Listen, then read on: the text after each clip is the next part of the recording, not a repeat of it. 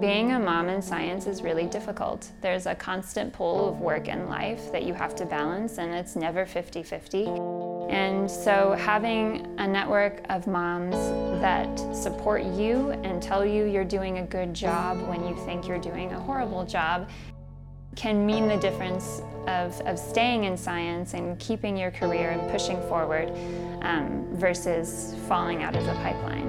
So I have two young kids, they're 7 and 11, and I had my first daughter when I was in this postdoc academic phase of a career, and then I had my second child when I was a young professor. And at the time, having young children and a new career felt a little unstable.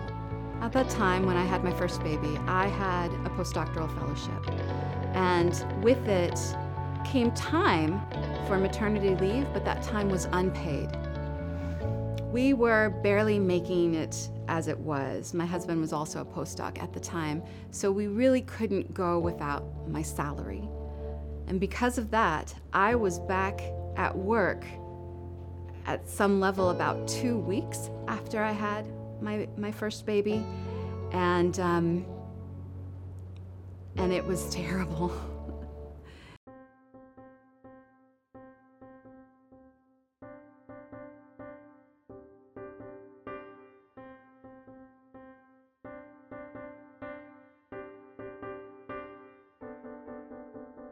This was an idea that Becca came up with of like, wouldn't it be great if we could really rally a lot of people who have had similar experience and share what would it really take to make these kinds of professional networking environments places that we could go and have success experiences. There's a lot of initiatives nowadays to bring women into STEM fields, but there are not a lot of initiatives to keep women into STEM fields, especially with a lack of postdoctoral funding and lack of resources targeted to keeping young mothers in science.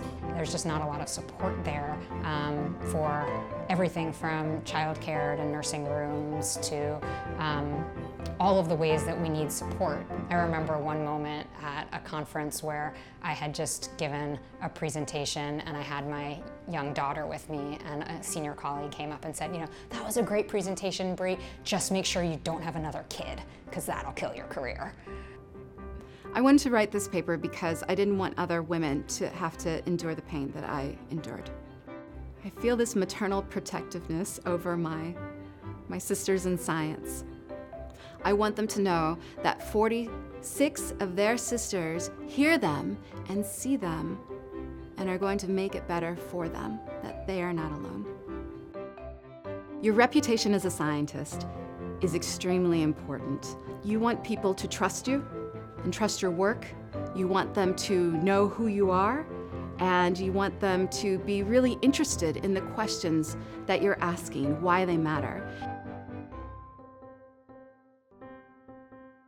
How can we fully contribute if our basic biological needs as women cannot be met?